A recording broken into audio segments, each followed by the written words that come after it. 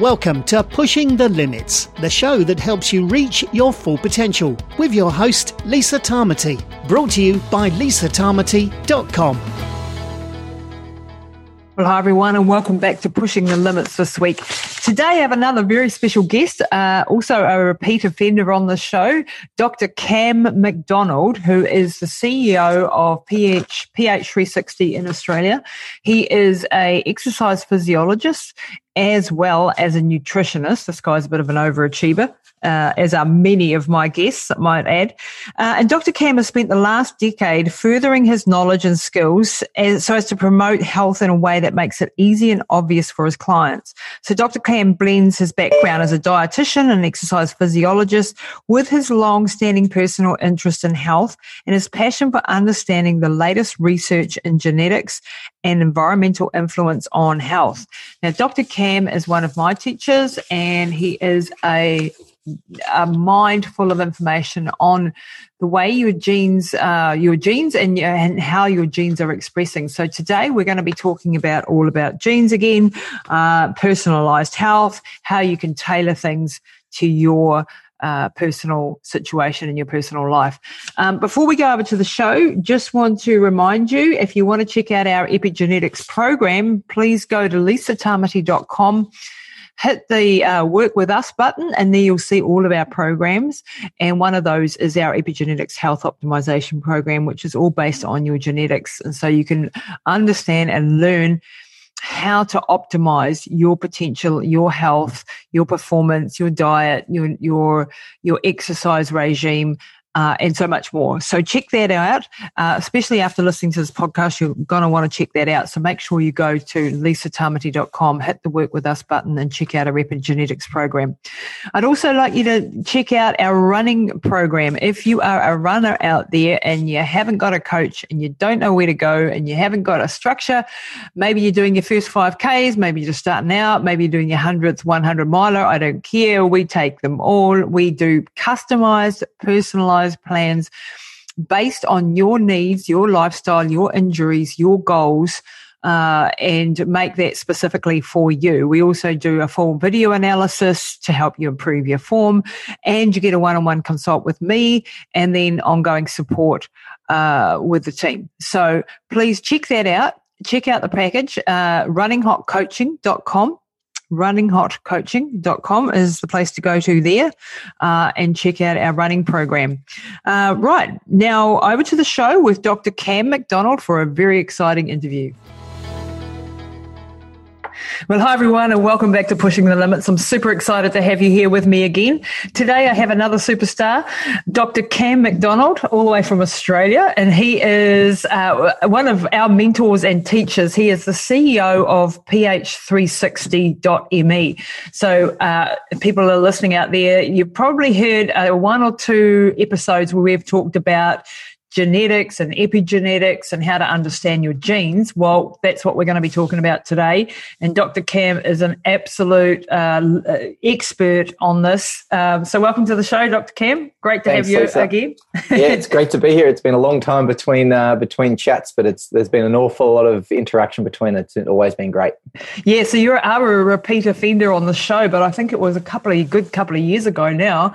So, I mean, meanwhile, we've dived deep into the world of epigenetics with you and learned from you and learned a ton of stuff. So it's about, way overdue that we had this conversation and started to share a little bit of your knowledge and the amazing things that we can now do with genetics and understanding how we run.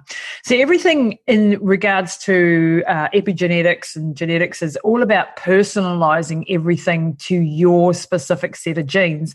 And this has really been a game changer for us personally and professionally, for our athletes, for people that we're working with in the corporate setting and everything, because everything should be personalized now, shouldn't it? Should we start there? I think that's a good place. Why is personalization key? Yeah, there's a number of reasons why we definitely should be personalizing. But the first is that we actually have the knowledge now. That's one thing. We have an understanding of how we can actually do this. I guess for our long history, and I guess for the history of the people that are alive, the people listening to this right now, we always know innately well, I'm different to that person. Yeah. But then when we go to recommendations and when we go to how we go about our life, whether it be the job that we're sitting in, it's like, you have to do this job in this way. Oh, you can't do that? Great. We'll get someone else to do this job this way. Like, you must do this job this way. You must go, oh, you're going to get fit? Great. You go to this gym and you do this boot camp. Everyone goes to this boot camp because that's what is going to be great for everyone, because the latest science says this. And when it comes to food, it's like, you should definitely do this because this is what the average of everyone should do. And so we know that everyone's different, but then when we go to actually doing the thing, we apply the average, or we apply what we think is appropriate, thinking that everybody else is the same. So we have this disconnect between knowledge and action. And so why we need to, well, I guess what we know now is that the timing of your food, the timing of your exercise, the type of exercise or foods that you're consuming, the type of work that you're doing, the types of interactions that you're having, if you don't get that right, it creates disease. If you align your body with its environment, then your body goes into a healing and recovery state and you get healthier. But if you misalign, and that can just be getting up at the wrong time, and we see this with shift workers all of the time. The longer that they do shift work, the more likely they are to die prematurely. Wow. And this is when you get a misalignment with the body and the environment. But the really incredible thing is now, it's not just that we all should avoid shift work. It's rather that some people are going to be better suited to it than others. And when it comes to every other domain of life, there's going to be something that is great for one person. Like, a big Gatorade is going to be the best thing ever for a runner during their race. For example, the best thing ever. Like, and I'm not attached to Gatorade as a brand. But let's say that you have some sort of electrolyte fluid as a drink. That's going to be fantastic for a marathon runner, 30 Ks in, versus a person who's been sitting on the couch for the last 6 years and has a significant waist circumference and diabetes. That drink is diabolical. And so is it when we start thinking about personalization, we start thinking about, well, what's going to help this person align and perform? Because if you misalign, it creates disease. So that's another motivation. And then I guess as I started, we now have the understanding of how people are different, what people need to do about it. And we've got some really wonderful results on, if we apply that to these individuals, they're going to get a great result for themselves. It's now the time that we can act on this innate knowledge that we've always had, but do it in a very intelligent way. Yeah, and do it in a very, very structured way. Because, this is like a great example of this, is that the whole fitness industry was really run by people with a certain type of genetic combinations. And so we trained, and I belonged in that group, and you belong in that particular group. We train people like we like to train, and how we see benefits. Like, we see benefits from the way that we train, high intensity workouts and, getting up early and training. Well, that suits you and me, Dr. Cam, because we're very close on the epigenetics wheel, if you like, have similar genetic makeup. So that works for us, whereas it doesn't work for someone on the other side, so who's more of the endomorph type of body. So I've used this example before, but my husband, I used to make him get up at 5 or 6 in the morning and do a CrossFit workout when he's what they call a diplomat in our terms, which means he has a different set of genetics, basically, that is not suited to getting up at that time and doing that type of workout. Both are wrong for him. From a chronological perspective, he should be in bed because his testosterone, his hormones are doing their thing at that time of the morning. So that was a problem. Number 2, I had him doing a type of exercise that was wrong for his body type. His ATP doesn't replace as quickly in his cells, so doing back-to-back sets just sends him up on a stress reaction. So his cortisol would be up, and then it would be up for the rest of the day. And what have I done to my poor husband? I've made him actually put on weight and not get fitter and feel like crap all day. So whereas for me, that same class, that same set of exercises at that same time of the day, perfect, and I'm good to go, and I'm really rearing to go. So that just gives you a little bit of an example. So today, let's look at chronobiology because this is all about the timings of when to do what. So can you explain what the science of chronobiology is, Dr. Cam, and how it applies in this situation? Yeah, absolutely. So chronobiology is how our biology interacts with time. And we know about this because we all get older. That's a chronobiological effect, is that we get older. But what's really interesting as well is that because of the sun and it showing its face every day or so, it comes along at about 6 a.m. and then leaves at about 6 p.m., whatever it might be. Yep. Because we've been living on this planet with this big stimulant from the sky, essentially, our bodies have got adapted to things happening in a rhythm. And so, it's just like we wake up and then we go to bed. We wake up and that's a daily rhythm. We have a menstrual cycle that, we have ovulation, we go through the menstrual period, and that happens on a 30-day cycle. Mm-hmm. We then have, our early life, we have our middle age, and we have our later life. There's another cycle, but even a yearly cycle as well. We have the circannular cycle. Wow. And so we have seasons. So winter, it gets colder and our body does different things. And so essentially, just now that we understand that we've got these different patterns of time that are occurring, our body is constantly responding to cues from the outside. And so where this work first came about was they started looking at shift workers and started wondering why all of these people were getting so much more cardiovascular disease, diabetes. And they found that if you're waking up at night and you're getting lots of light and you're getting food at night as well, all of those things tell your body, hey, you should be awake. And so it wakes the body up. But you've got this momentum of a cycle that's coming from generations of being exposed to the sun and sleeping at night, and all of our physiological systems are actually setting up for us to sleep at night and rest and recover and do a whole lot of things that definitely don't require doing heavy work or digesting food as much. Mm. And so we get this disruption. We get things happening and things being signaled to the body that shouldn't be signaled at that time, which creates irregularity in the hormones that flow through our body, our cortisol, our melatonin, our testosterone levels, our adrenal levels. All of those things get shifted out of whack when we give ourselves an artificial time input. So we want to essentially, the first and foremost, the first thing that we gauge what time it is what amount of light we have. How much light? To. Yeah. And then when the sun comes up in the morning, it sets off this cascade of wakefulness. It takes us from dead asleep to awake in a very short period of time. There's a big hormonal shift that occurs to make that happen, and it maps into sunlight. And so we then, as we go through the day, we have this homeostatic drive of the longer that I'm awake, the more I want to go to sleep. That's a natural thing that we have. The more that you run, the more that you want to stop is another way of thinking about it as well. So we have this, as the day goes on, you get more tired. We then also have these rhythmical changes. Essentially, it's not the homeostatic drive for tiredness, but the circadian drive of tiredness. And you'll have peaks in your day where maybe in the afternoon you're firing. Other people are really, really tired that then wake back up at night. Some people are really energized in the morning. We have all of these different things that are happening throughout the day as well. So to simplify all of this, our body is designed to rouse with early morning light or rouse with light. We then are meant to, essentially, our body is searching for the rhythm that suits our body. Mm-hmm. And what's really interesting, if you take light away from somebody, and I know I'm jumping all over the place, but I will bring this all together.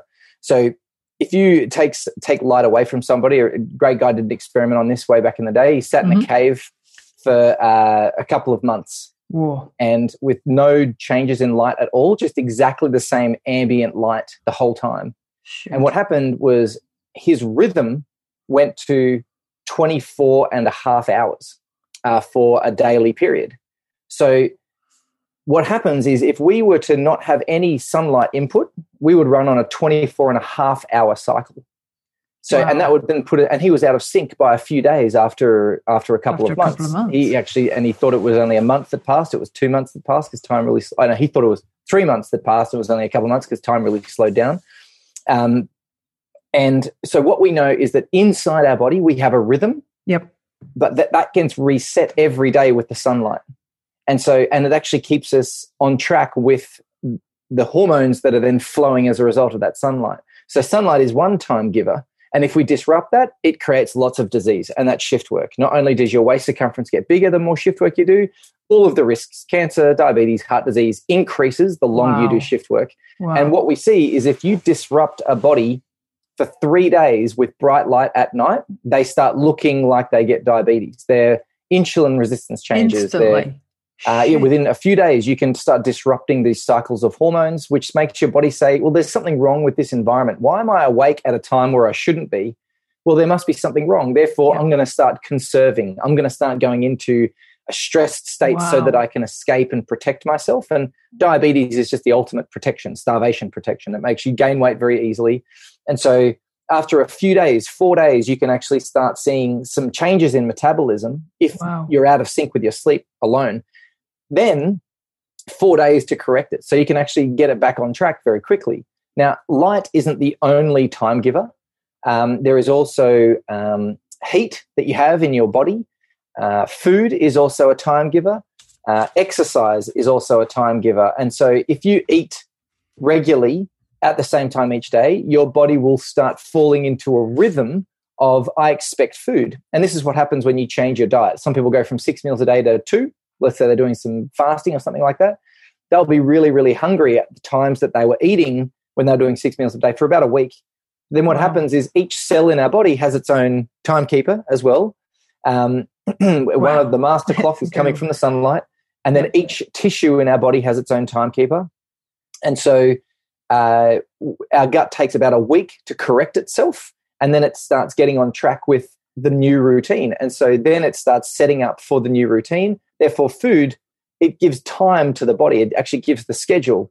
And along with that food intake comes insulin release, hormone release, all of those types of things. But then the really important thing we need to consider is if you don't stimulate the body at the right time to get the right hormonal outflow, you start going into disease. And so if you're eating food at the wrong time, you're stimulating these hormones just as if you were not sleeping at the right time. Yep. If you're exercising at the wrong time, let's say that some bodies are really, really well adept at tolerating stress in the morning. If you exercise, that's a stress. Yep. You give your body, okay, stress is coming now. And if you do that regularly, your body's going to say, okay, stress is coming now, and it prepares itself and it deals with it quite well. But then if you take a night owl and you give them that same stress in the morning, it gives them the time of stress in the morning, but their body is not set up for stress at that time of day. And so they start trying to compensate later through weight gain. It's like, I spent all of this energy at the time that I didn't want to. Yeah, I wasn't set up for it. So I'm going to have to conserve my energy because something's wrong. That's what I was doing to the husband. Yeah, absolutely. Yeah. And so what you see in a practical sense, ultimately, and I'll just say one more thing as well, that the mind is also on a clock of its own.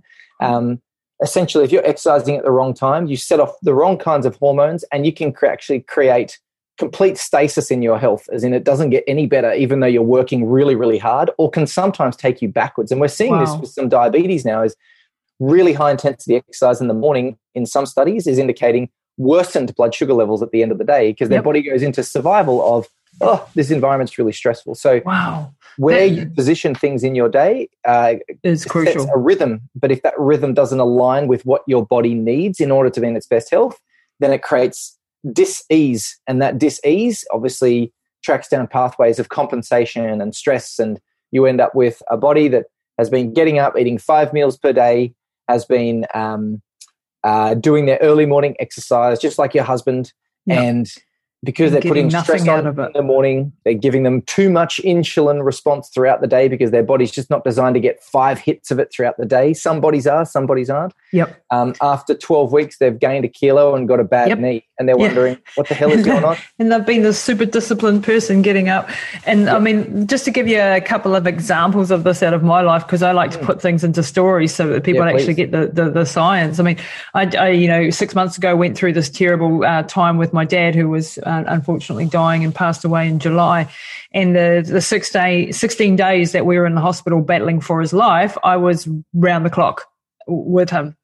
Now, my blood sugar levels went through the roof. So afterwards, I was showing like diabetic levels of blood sugars, fasting blood sugars, because I was so out of whack and so stressed alongside of it. And it took me a good 2 to 3 months for me to get my body back into rhythm. So that was just 16 days of sleep deprivation, being up all night, hardly any food in this case was actually throwing my blood sugars up through the roof, and the stress hormones that were coming out. So that's a really extreme example, and obviously, that was for a specific purpose. And I've seen this also with ultra marathons that I've done, that I've been going for days on end. You would think that a person who is exercising 24/7 around the clock sort of thing for well, not 7, but say 2-3 days, that they would lose massive amounts of weight and so on. And I would actually put on weight when I did ultramarathon. So I'd typically lose it initially, and then I would have all this water gain, and then I would have this response, and within a month I would be usually heavier than when I started, which was really frustrating. Yeah. So this stuff matters, and this stuff is really, really important. And I've done podcast episodes already on circadian rhythms in regards to light, and why we need to block out blue light at nighttime, because again, it's giving us the signal to stay awake and stopping our melatonin production. Yep. And the example there with the cortisol, like we want cortisol, we want these stress hormones at the right times of the day. So there is also a genetic component to this, and this is where what we do at PH360 and what we in the program that we run is looking at your specific genes in relation to circadian rhythms. Can you explain a little bit, so why is it for my husband that if he gets up at 5 a.m. and does that, that's not good for him, whereas for my body type, that's not so bad? Yeah, sure. So when we're talking about this, it's there is a genetic component, and I guess what we're going to be talking about today and what we've kind of alluded to is that there's also an epigenetic component. And so when we talk about chronotypes and whether someone's an early bird, a night owl, or an intermediate type, or somewhere in between, because there's a full continuum of where people are, this is based on not just their want to wake up, not just their, I can wake up, I'd prefer to sleep in, or I'd prefer to wake up early. It's not necessarily that. It's actually as to when a body can tolerate stress and how that stress should be placed on them. And in our body at all times, there is a system of stress and then recovery. And it's that balance that we're trying to fluctuate through with our rhythms throughout the day. That's actually what the rhythms protect, is that stress to recovery balance. So wake and then sleep and then eat and then rest, or move, eat, rest, all of those types of things. So we have individuals that as they're developing in the womb, they get a heightened sensitivity to testosterone. They have a greater development of their adrenal system and their response to adrenaline. And that's due to embryological epigenetic factors. And to make that simple is that there's different tissues that are developing in the womb, obviously, that make up our body. Depending on the genes that you have and in the environment in the womb, you will give more dominance to certain tissues. And this particular person, they're called the activator in our PH360 circle. The activators they develop the tissues more dominantly that are related to the muscle, the skeleton, the testosterone, the reproductive glands, adrenal glands, kidneys. And so as they develop throughout their life, these hormones and these tissues have more dominance than the other tissues. And I'll give another example just to give a comparison in a second. So if you've got a body that's more sensitive to testosterone, also has a slightly stronger adrenal system. Yep. And Lisa's a perfect example of that, and I'm not too far from that. Yep. Essentially, what this body does really well is that it responds to that adrenal system very powerfully. And first thing in the morning is when your adrenal system is the strongest. This is when you get the biggest glucocorticoid release. That's your cortisols and your adrenalines. And essentially it's to say, hey, you were dead asleep and now you need to be awake. And because they've got tissues that are also ready for that, they then take that energy, and if they use their adrenal system at that time, it matches their strength. This is what they've grown to be strong in. And so it matches their strength to be really great at this. And so when they use it, it aligns with what their body is looking for. And then they ride that energy all the way through to the end of the day. And this is because we've put the right body into the right environment at the right time. However, a diplomat, which is the opposite side of the circle, and what we see with embryological development is on a circle, opposite sides, you'll see opposite effects. And so instead of it being the adrenal system and the testosterone system that's really sensitive within the body, for the other body, we actually see their digestive system and their neural system being more developed and more sensitive. And so what's happening in digestion in the morning is that it's essentially it's regulating where all the fluid is going to go in the body. Mm-hmm. It's finishing off these really important digestive processes, clearing out the digestion, making sure that the gut is rested and ready for new meals. And it's doing that right up until 7 a.m. Wow. And so this body is having to focus all of its energy on its digestive system because that's the really important system for this body. And if you then stress this body, what happens is it goes, well, I was trying to put water into the right place. I was trying to get my digestion on track. And I'm running all of a sudden. Yeah. Like this does not match at all. Like I don't need adrenaline right now. This is bad news. Wow.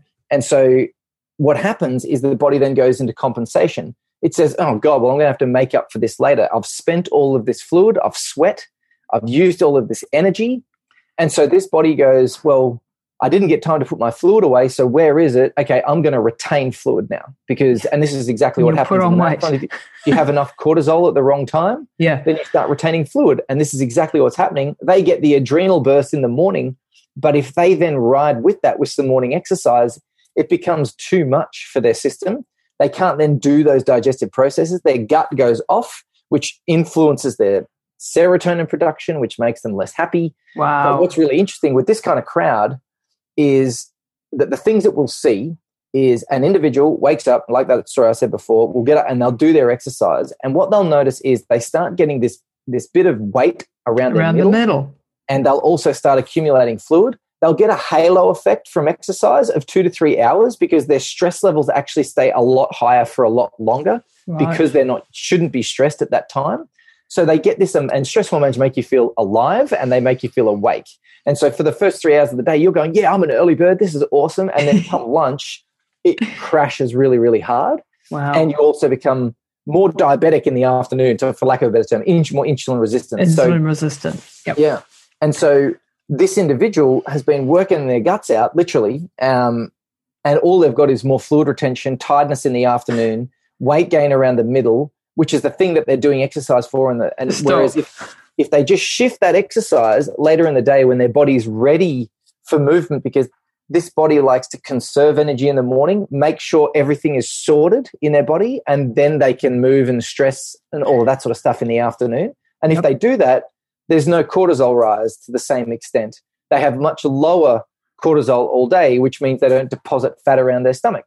Because cortisol is a real huge one. Yeah, for this particular body, absolutely, because it's the opposite of the activator. The diplomat is they don't like their cortisol so high. They like things to be cruisy and peaceful and steady, as opposed to high intensity and challenge and rah. And challenging. Exactly. And so whenever you put this body into this thing at the wrong time, you end up with this adverse effect. And you start questioning yourself. It's like, what the hell could I be doing better? I'm waking up, I'm getting my food in, I'm doing the things I'm supposed to do. And then I'm crashing in the afternoon. And all of a sudden now they're having 3 or 4 coffees, which is just another stimulant of cortisol. Yep. And then they worsen the effect. And so we see for this person, if they just sleep in, they actually start losing weight faster than if they exercise.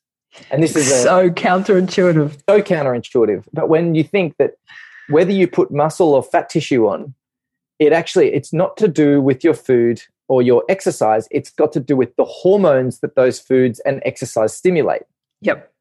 You don't grow muscle from protein alone, because we'll see people in hospital who are malnourished and we're feeding them lots of protein and they just burn through it and they lose weight. What we're trying to do is we need to modify the hormones.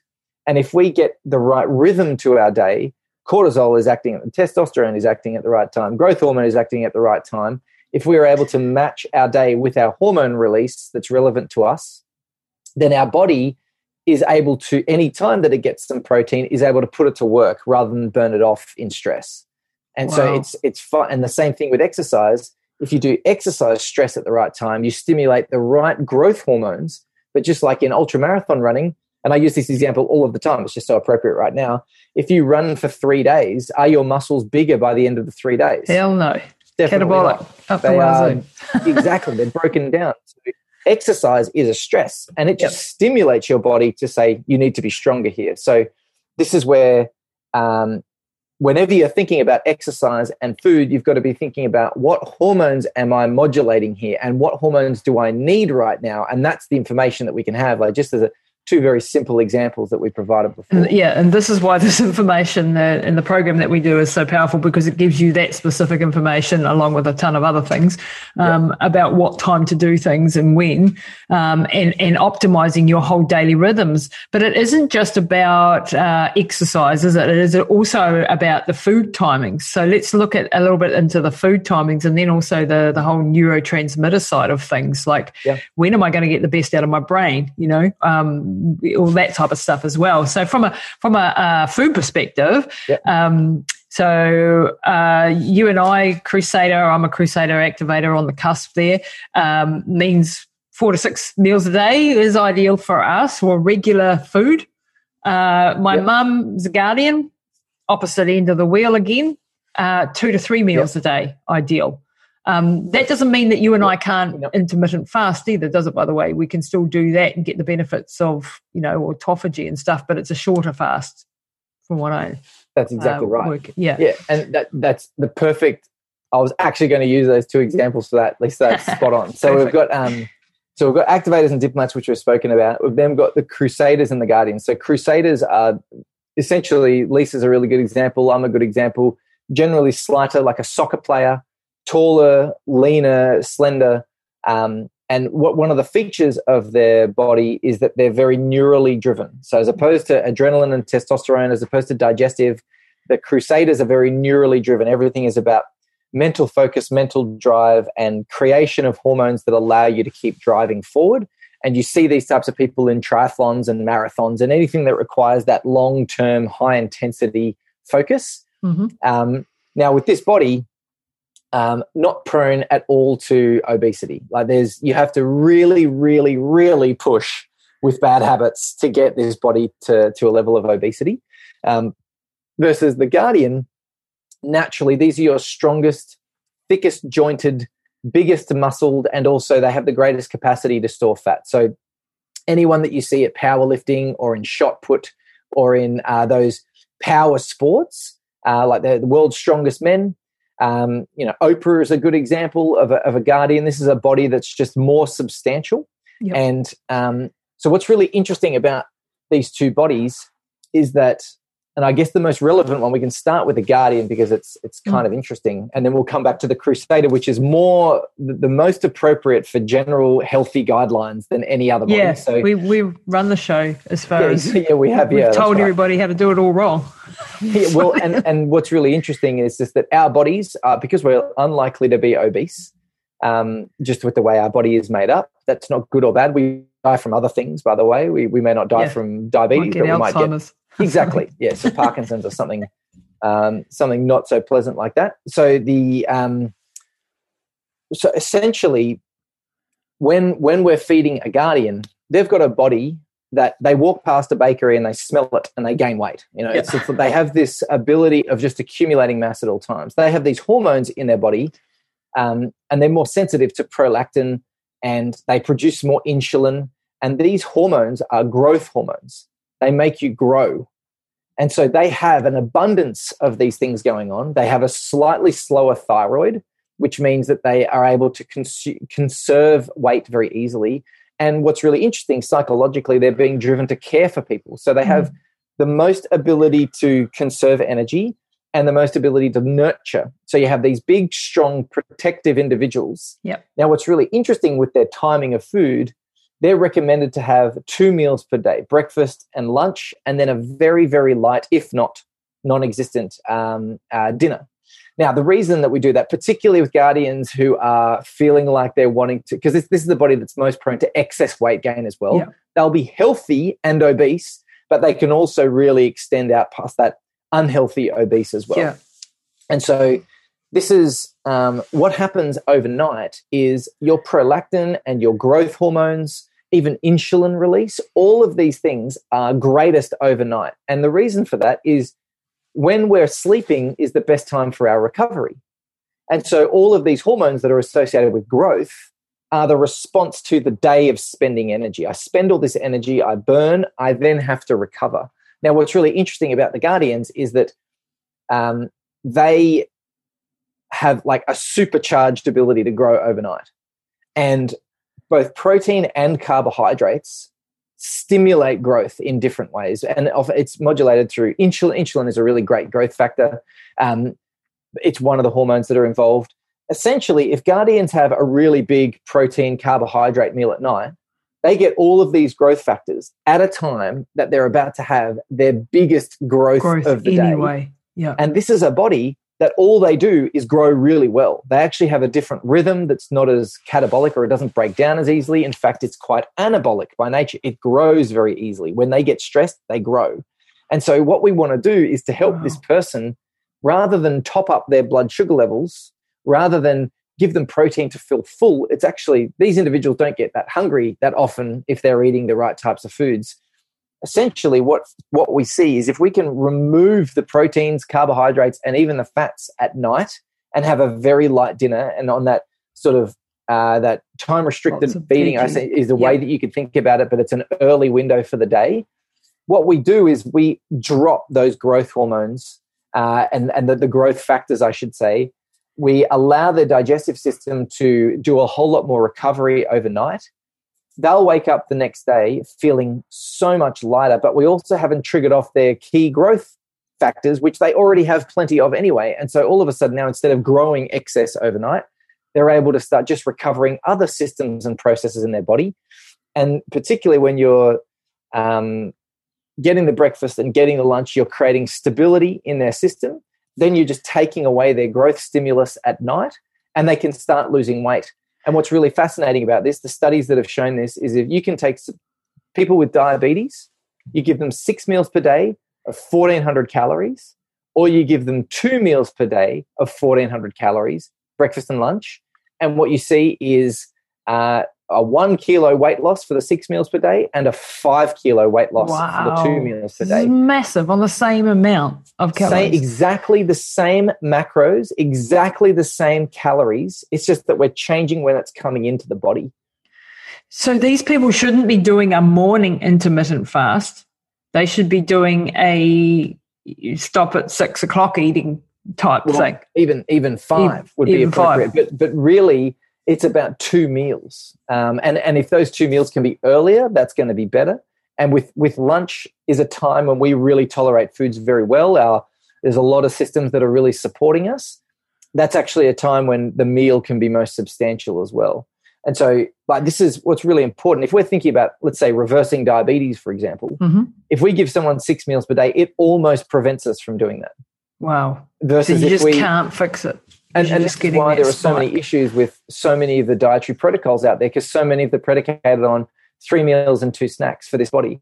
Yep. However, for the Crusader, which is the opposite function, they are much more likely to lose weight than gain weight. Obviously, in your exception, it's different when you're running ultra marathons, but we're more likely to wither and lose muscle as opposed to the Guardian that's more likely to accumulate and gain. And so what food has to do for a Crusader is provide energy so that they don't break down, because food is important for recovery. We're more catabolic by nature. Exactly. Food is designed to provide growth to a body that would otherwise be breaking down. And so what we see the need for regular 3 meals and 2 snacks throughout the day, and dinner can actually be relatively substantial, because overnight you want this body to take advantage of the recovery, because if they don't get enough growth, then their immune system doesn't come on and they start getting sick and they start breaking down. Whereas the strength of the immune system in a Guardian is so much greater, because that's the time that they really ramp up their growth. So we have these this neurally driven body that we're not trying to protect it from diabetes and insulin problems, because they don't often have them, particularly insulin resistance, and they have a faster thyroid function, so their metabolism is burning hotter. They have all of this mental energy that is burning as well, and that requires more carbohydrates.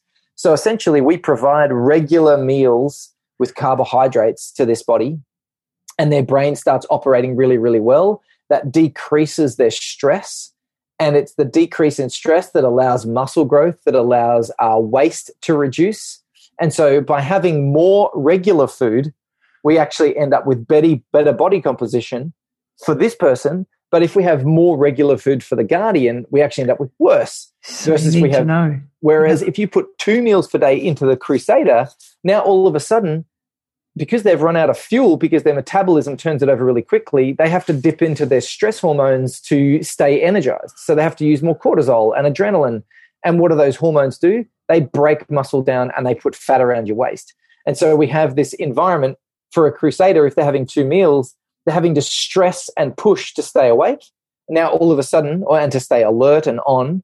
And now we're going to have the effects of what those hormones do, which is in that body, they wither muscle and they gain body and they gain fat around their waist. And so, wow. So they can have the exact opposite. So Crusaders can be overweight, but it's usually they hold it in the middle of their body around their waist, which is the most dangerous fat, that visceral fat.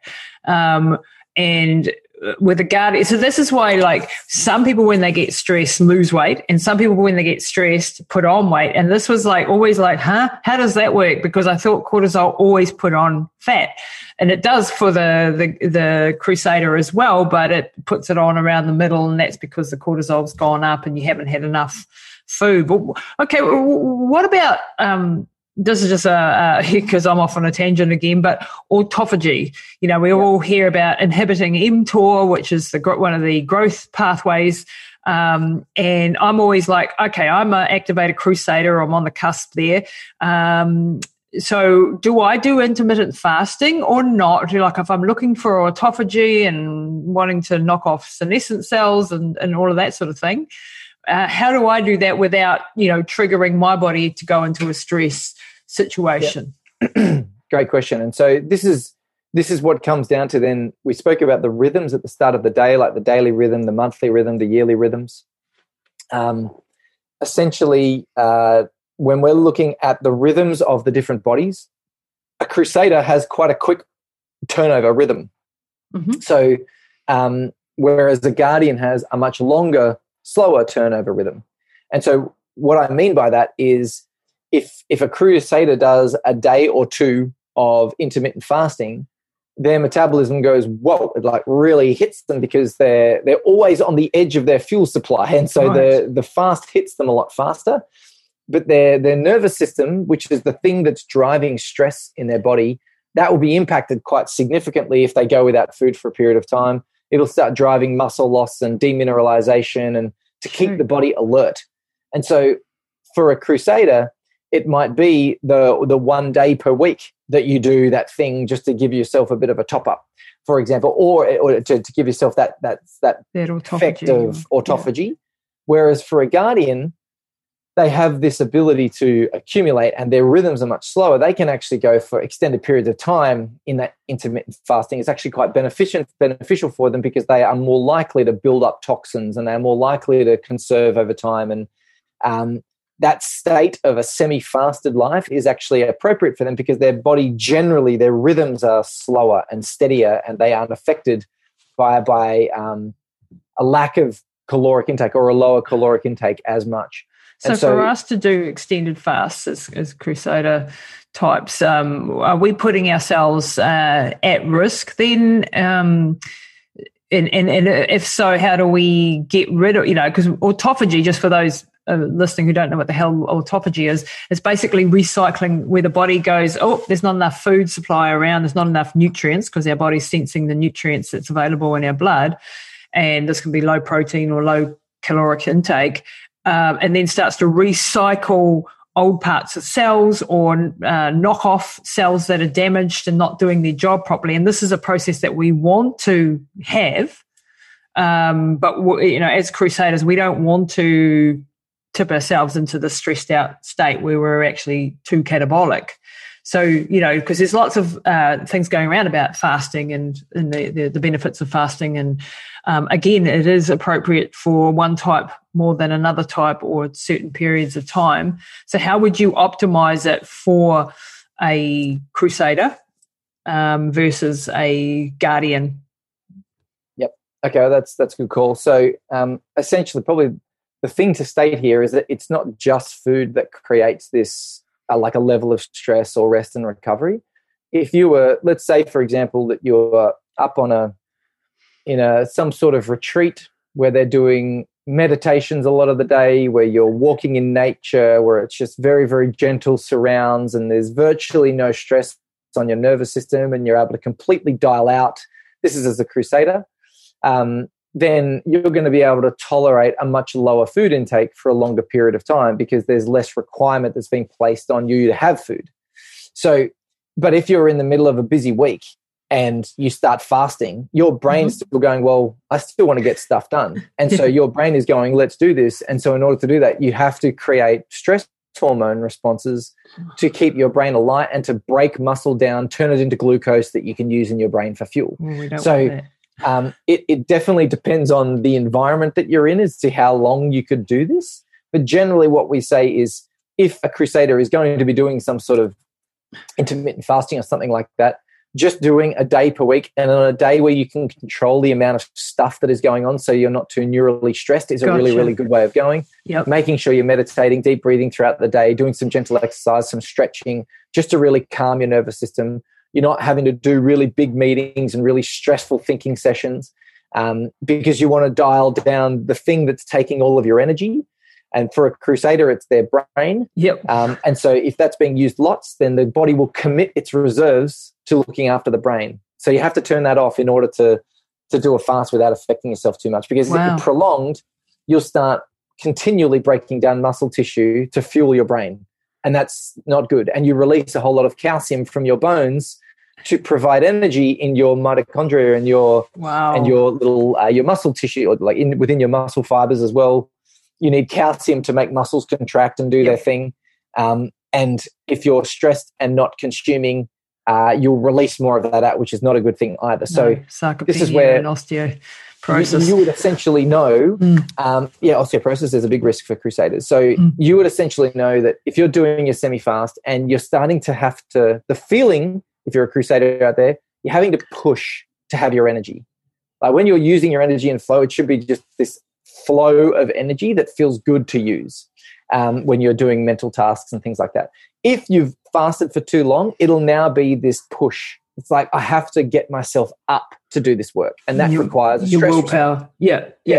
So if you're starting to get less motivated and you're getting to the end of a job and you're just exhausted, I would say you've fasted too long because your body is overextending itself. Gotcha. So, but the thing about crusaders is their bodies are quite sensitive. You'll be able to pick up on those cues a couple of days in just to see what's going on. So, but that's really important for people to understand that, again, it's not one size fits all. When you hear everybody talking about intermittent fasting or doing these things and autophagy and inhibiting mTOR and all those sort of things, it's not a one size fits all approach. Once again, it's really needs to be, and just talking about the guardians too, like what we've been saying sounds all negative. They tend to hold, and I know like my mum complains bitterly when I give her this tiny little meal at night time that's full of veggies. she doesn't get a big steak like I'm eating, and it's a pain for her at times. However, her body, like, to see the advantages of being a guardian, like back in the caveman days, she would have survived. I'd have been long gone if there was a lack of food supply, she would have carried on and survived. Her immune system is incredibly strong. She is very resilient. Like, she was in a wheelchair for 18 months and she still had massively strong muscles. Like, it just didn't, she's not catabolic in that, but she has a struggle with her weight, and now we've seemed to have cracked the code on that, and she's, because we're doing the meals at the right times most of the time and doing it appropriate for her body, we've had this huge weight loss over a very long period of time.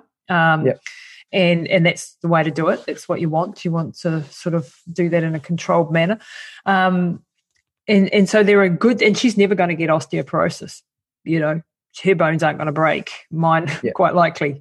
Yeah. Less likely to have Alzheimer's, you know, even given her particular situation.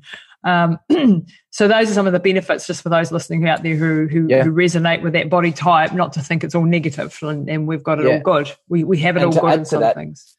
Like the survival wise, you know, we would have these individuals who are much stronger than everybody else, who have a focus on looking after everybody else. Yep. The reason that their body is built the way it is when we go through famine as a community, their body goes into conservation. They start growing, or they start growing, or they start slowing down their metabolism so that they can provide food for everybody else. Yep. There's this internal, I must provide. And so their body actually assists with that and slows down its metabolism, enables it to gain more, or at least stop the weight loss. So, and this is why for this body, you can actually extend the fast, because they have this incredible resilience. What's interesting about this body is that when any kind of stress, mental stress and things like that, if they experience stress, they'll say, like this is my community mustn't be safe. If I'm stressed, I'm the most resilient and I'm the strongest. So everybody else must be almost dying. So I'm going to start slowing my metabolism down straight away. And as a result, they're going to take advantage of those hormones that help you grow, like the insulin resistance, the lower thyroid function. They're going to take advantage of those to be stronger for the community. Wow. And this is a really important piece for any of your Kiwi listeners who are, like, particularly Māori populations have got, and you know, Pacific Island generally have got this incredible capacity for protection. They're very family oriented. It's all about protection of the family. And that thing comes from the same thing that makes them big and strong. It also makes them much more tolerant of prolonged fast, because their body is designed to be a faster.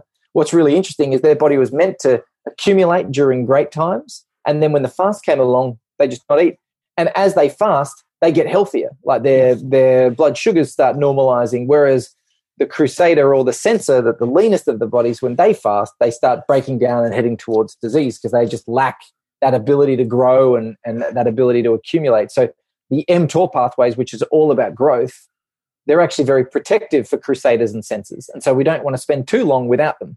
Wow. Versus a guardian, connectors, some connectors and diplomats, they have probably an excess of growth. And so for them, that pathway is going to be more relevant to modulate, or at least you'll be able to influence it for longer with with greater effect. And this is why we see, you know, in the Polynesian community, more diabetes, more cardiovascular disease, more, and they also have a tendency to like those particular types of foods even more.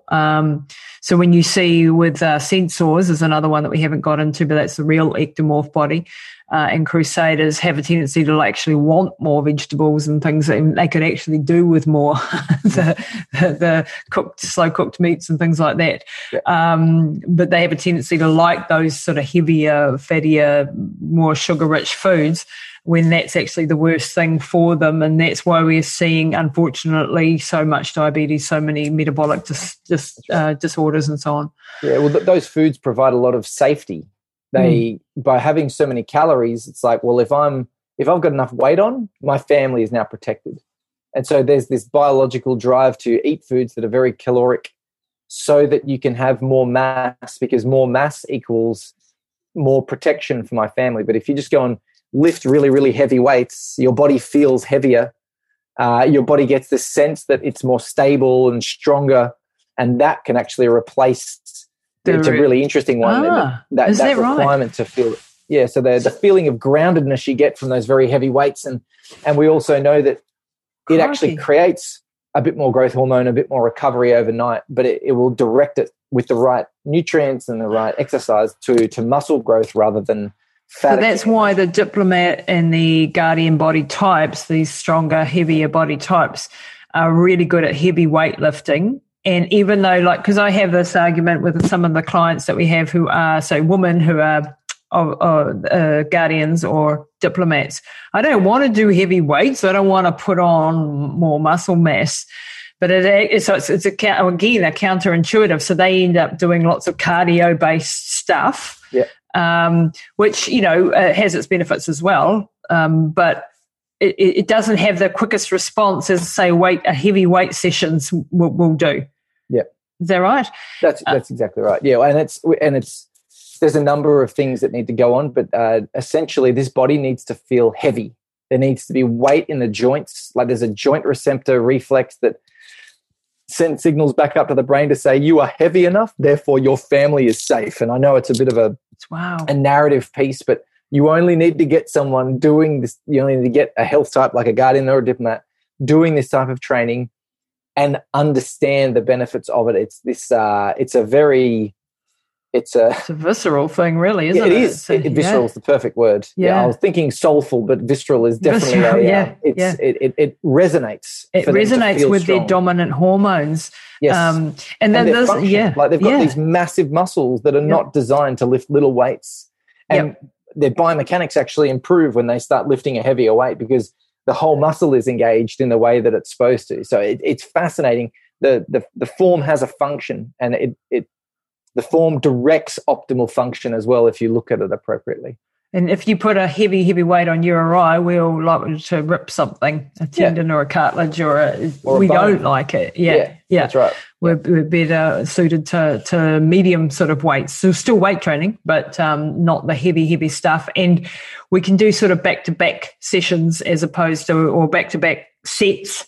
Whereas with my husband and my brother, when I'm doing training with them, I get them to do a set, have a rest. Do a set, have a rest, not the CrossFit style back-to-back type of training either. So, and all of these bits of the puzzle, like getting this information helps you eliminate all the trial and error about working with your body, and so that you get the results that you want and deserve without, because I bet there's hundreds of people sitting out there now banging their heads against a brick wall because they've done the wrong thing for the last 20 years. And I was one of them, doing ultra marathons, super, super long distance for an activator crusader body type. Not a good combination because I have more short-term strength than I do long distance endurance. It doesn't mean I can never do it, but it just means that I shouldn't be doing back-to-back ultra marathons, which is what I did, and I end up paying quite a high price with my health. Yep. Whereas for another person, that might be a perfectly fine thing to do. Probably not to the extreme of stupidness that I did it, because that was just really ridiculous. But and so you start.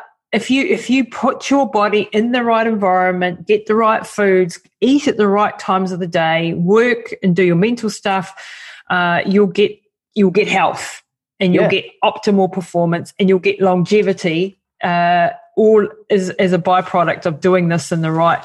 Can we just touch on now, Dr. Cam, just before we wrap up, because I know it's time to wrap up, but the neurotransmitters for each different body type, and we can just go over this quickly, and I think we probably need to spend an hour just on that one, but maybe we'll do that next time.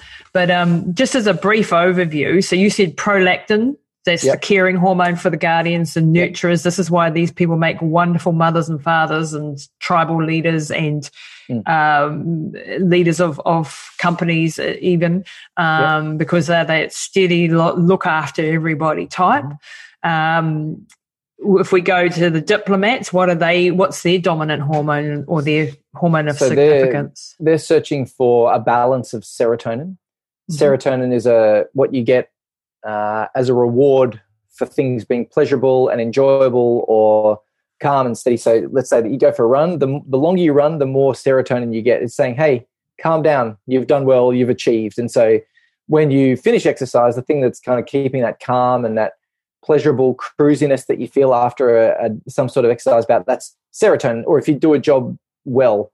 And so this body, because they're searching for doing a job well, they'll take more time to consider before they do anything, because they want to make sure they get the job done well, so they get their serotonin. Because if they don't get their serotonin, they get very demotivated. I didn't understand that piece. So they start ruminating and they start thinking about things. And when people rush, then they go, well, I've got to think about this again because I want to make sure I do it well. And so they'll slow down. The best example for this is kids. You got a kid who's a bit taller, stronger kind of build, just does not do mornings well. And you say, hey, let's get out of the house right now. And they're like, oh, and then they go slower. And this is because they're like, oh, well, I need to get my serotonin. I thought I was going fast. I wasn't. So I'm going to have to rethink what I was doing. And then they reprocess the whole game again. And then, they get there eventually. So serotonin is about pleasure, but it also moderates the speed at which people make decisions and how willing they are to take action. If you've got lots of serotonin, you'll be very optimistic. And so I'm laughing because this is my husband and we have this fight every day. Because I'm like, right, let's go to the beach and do some skimboarding or surfing or something. And he's like, well, you've just dropped it on me. And and I'm like, what do you mean? It's just not a very hard thing to run down the beach and do. But for him, he's got to have this done and that done and this ticked off. And then you had a plan. And you're violating the plan. Like, now you're ruining his ability to get serotonin. This is a violation of his biology. That's right. Oh, so I have to go and apologise. You do. But activators, they often won't do. But then the activator, obviously, they're searching for adrenaline. Yeah. And so the perfect example is they want change. They want unknown. They want excitement. They want action. And so instead of thinking about something and really planning it out, it's like, how boring is that? I know exactly what's going to happen. So I need to throw something in that wasn't planned. Otherwise, and this is, you see kids like this in school where they are sitting in the class with a monotone teacher, sitting down, and all they want is move and excitement. And they sit and they start making noise and they say, I missed. And they start throwing airplanes around the room because it gives them adrenaline, which makes their biology feel great. Yeah. And so now all of a sudden they feel really safe because they're doing something that's exciting that is the opposite to the serotonin drive. And this is what's really important. And the funny thing is, as the universe would have it, you see a lot of couples that meet activated diplomats, and they are dealing with this their whole life until they realize that it's actually in their strength to work together. Yeah. And then we have the Crusader, which is dopamine. So prolactin, the guardian, is a selflessness. It's, I'm going to do things for other people. I've got enough, so I'm going to do for others. Dopamine is, I'm going to do for me to get the outcome that I want. And so it creates drive, focus. It's going to provide energy and make you feel great towards the mission. So as long as there's a mission, there'll be dopamine that's going through the Crusader's brain, locking into their reward center and saying, I must finish this. And everything else just goes by the wayside. People, relationships, other jobs, all of that sort of stuff, because this is the way that we're going. This is what I'm being provided a reward for. So this is the outcome that I want. And so this hormone makes you a little bit selfish, but you can actually, for example, Lisa's doing this podcast to influence thousands of people every month for their benefit, but she's doing it for herself. And this is the thing that the person who cures cancer is doing it for, let's say it's a Crusader. They do it for themselves, but it influences positively many, many people. It's not to say selfish and selfless are good or bad. It's just the way that the biology must interact with the world in order to feel safe. And so we must do things for ourselves as a Crusader, but it can positively benefit many people. You can pick missions that are going to benefit the world. I mean, the head of PH is, Crusader, a good example, isn't it? Yeah. So just you've got but you have a huge capacity to go on a mission and achieve incredible things and incredible amounts of things because you're so driven, but you have a tendency to bust yourself in the process and burn out. And that's right. A lot of oxidative stress if you're on the activator side of things. Lots of inflammation, for the Crusaders, for sure. Yeah. And so, and what they need to turn that off every now and again. Just like guardians need to do things for themselves too. They need to be selfish sometimes, and if they don't, they get sick. Same thing, Crusaders need to turn off and get off mission for a second every now and again. And relax. And this is for our body types, it's really important to do the calming breath holding exercises and the Pilates and the yoga and the being in nature and doing those things that turn the brain off. Yep. Because otherwise we're just on, and then you tend to wind up and then crash and then wind up and then crash. But too many of those meditative exercises and you start getting anxious that you're not getting enough done. And so it's finding that balance of resting the mind at the best time. And chronobiologically, between 6 and 10 p.m. is the time when your brain is going through its best recovery. And so if you use meditation at that time, it has more impact than it would at other times. And this is where chronobiology actually comes into the mind side of things too. And so then we have connectors and sensors. So connectors are the most social socially inclined health type. They have oxytocin, which is driving their response to the environment. So oxytocin is the trust and connection hormone. Yep. Essentially, what they'll look to do is they'll look to create trust and connection with as many people as possible. And the way that they do that, they actually have a very powerful visual cortex, which means that when they look at somebody, they can determine their emotional state from their face. Wow. Then they have this ability to be a chameleon. They'll then match themselves to the person. And when you match a person's state, you create trust through commonality in resonance, essentially. And so they have this ability to immediately fall into trust with people, which gives them their oxytocin, which they get from that connection, which then makes them feel good and they can keep going.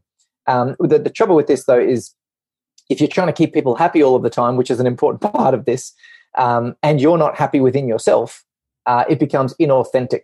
And so then you end up chasing little droplets of oxytocin from lots of different strangers.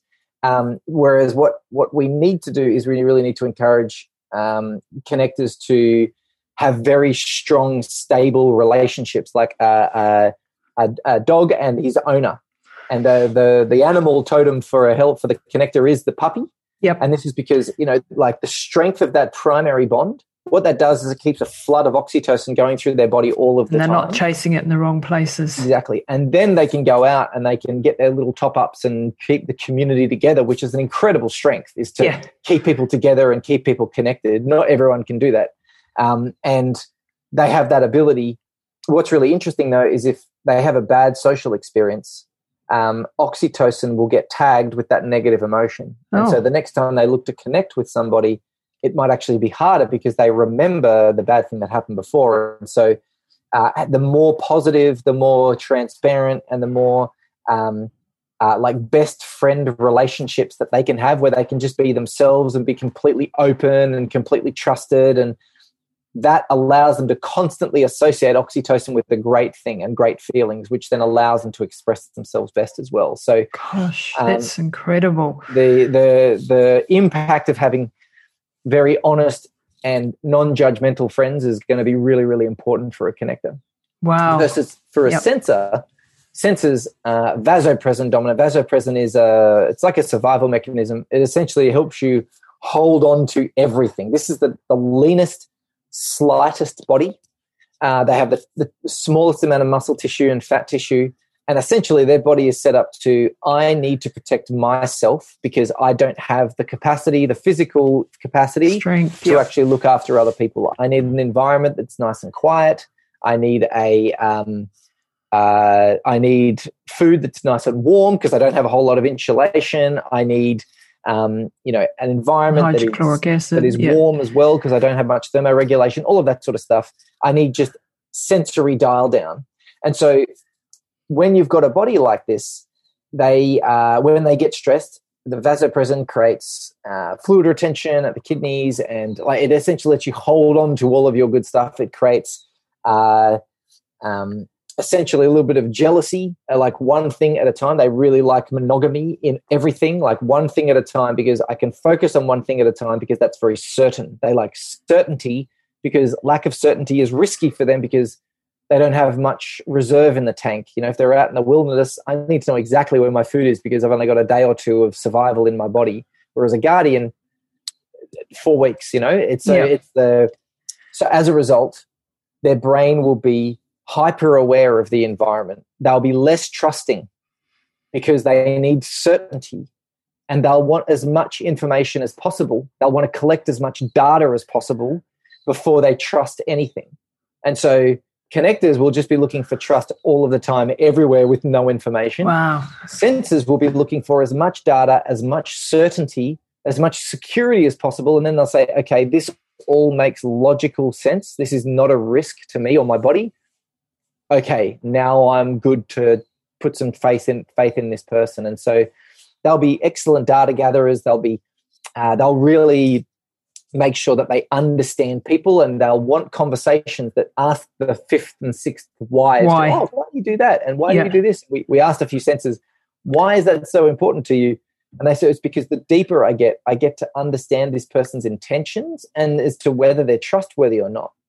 And so they are really investigating and collecting to do that, and it's their brain that's asking. And so very skeptical by nature, so very good at analysing data and being able to sift through lots of. So they're very neurally focused. So you see a lot of people of this type going into, say, the sciences and so very neurally driven professions. Yes.